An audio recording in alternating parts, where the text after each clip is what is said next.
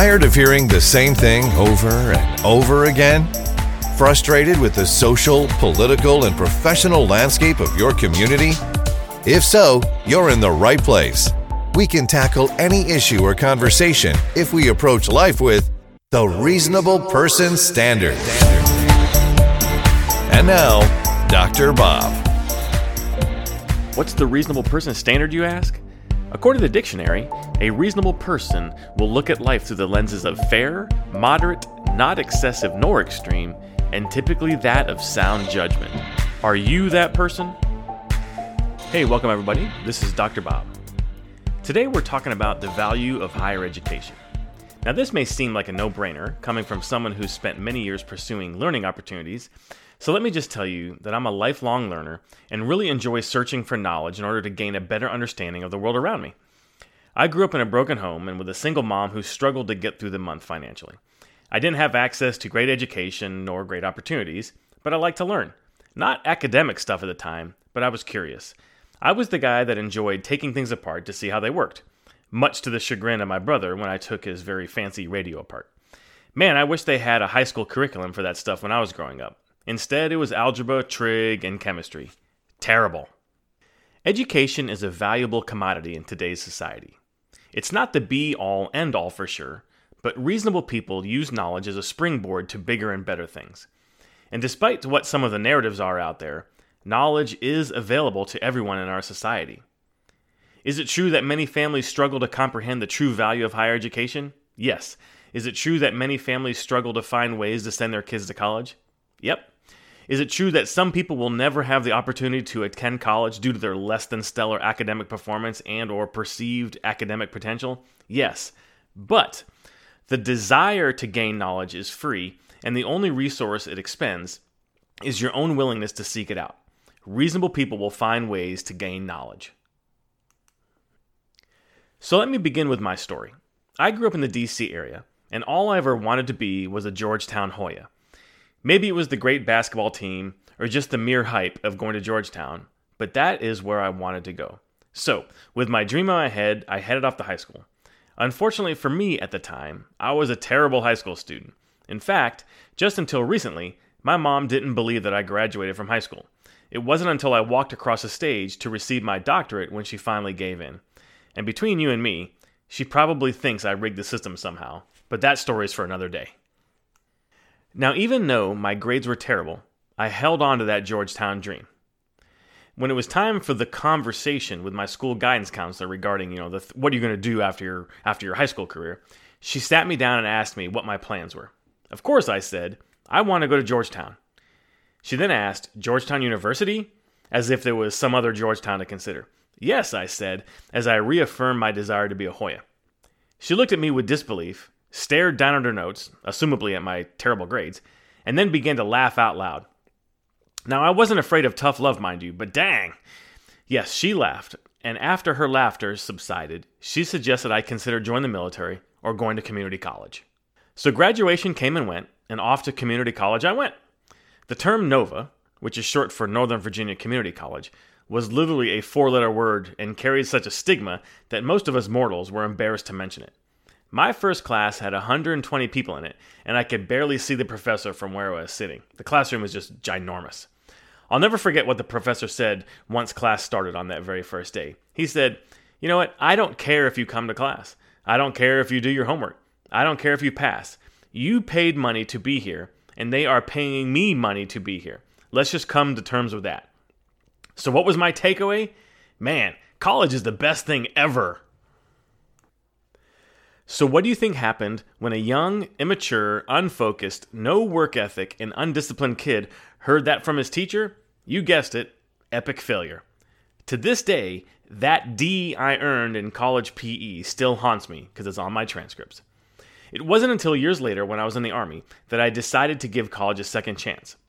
My past academic history was still terrible, and the dream of going to Georgetown was a distant memory, but all I needed was someone to give me a chance. I know I had developed some work ethic and discipline and the understanding of just how important knowledge can be. I signed up for classes with a local community college and never looked back. Almost 25 years later, I became Dr. Bob. I tell this story not to boast about educational credentials, but simply to point out that the sheer desire to learn can remove most obstacles. I wasn't privileged by any stretch, certainly not financially nor academically. I didn't have access to great education growing up, nor did I really want it. Had I somehow been accepted to Georgetown, I would have certainly failed. Not because of the mediocre education I received at the local high school, but because I had no work ethic, nor the desire to do the work it actually took to succeed. Once I got serious, though, I scrapped through every course and I found ways to pay for my own education. Hard work trumps opportunity every time. But the harsh reality is that many people want to reap the rewards of excellence, but are rarely willing to do the work required to achieve it. So let's break this down in two major areas: money and relevance. Let's tackle the money first. Regardless of where you stand on the idea of free college for everyone, let's face it, college is expensive. No matter where you go, tuition is on the rise. The extra fees in the fine print are exorbitant, and the books, housing, and meal plans are more expensive than ever. How do we then combat the basic question of how to quantify the financial value of higher education? What's the return on investment, the ROI? It seems as though it should be basic math, which I was terrible at in high school, mind you.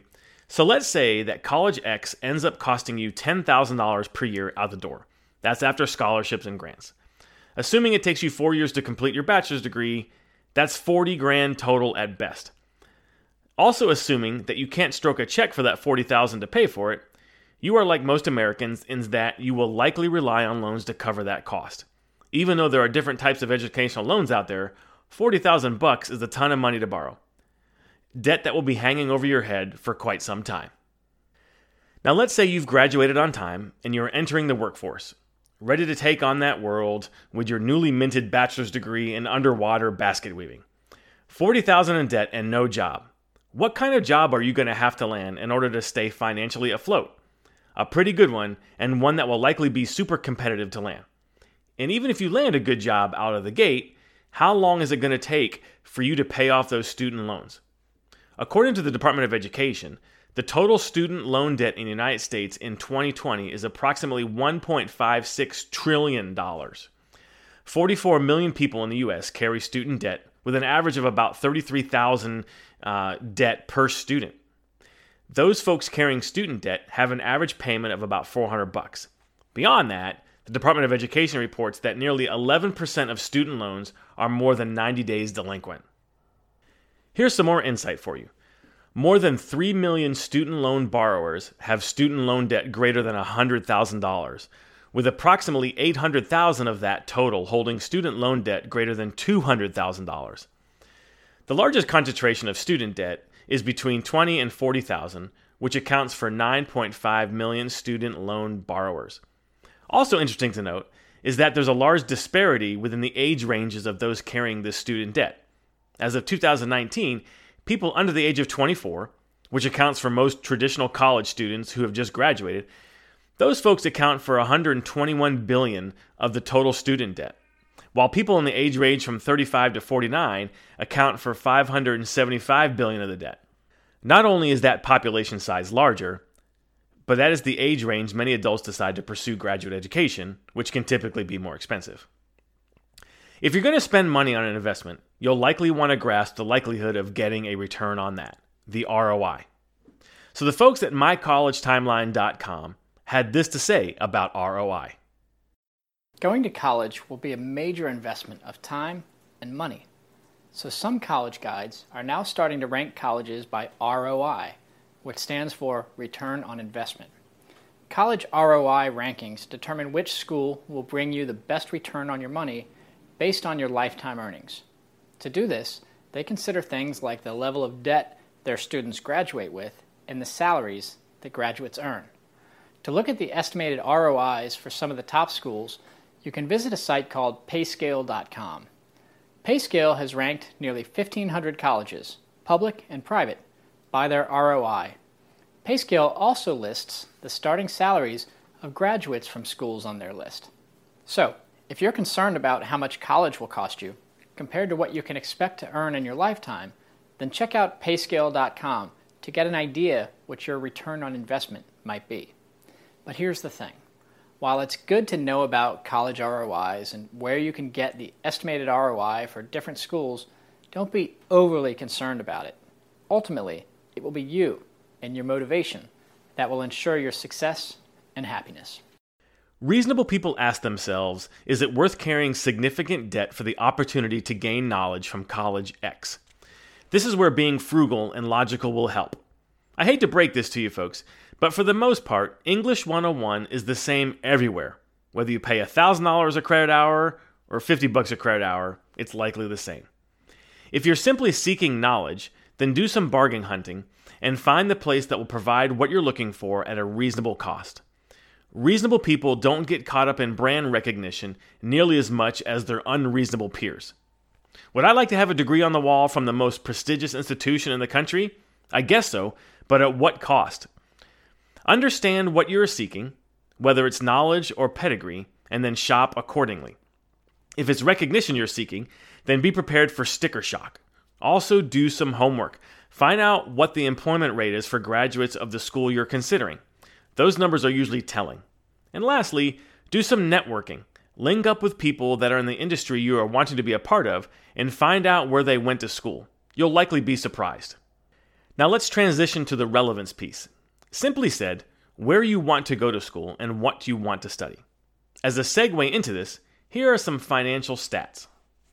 For public colleges, 66% of borrowers who graduated from public colleges have student loan debt.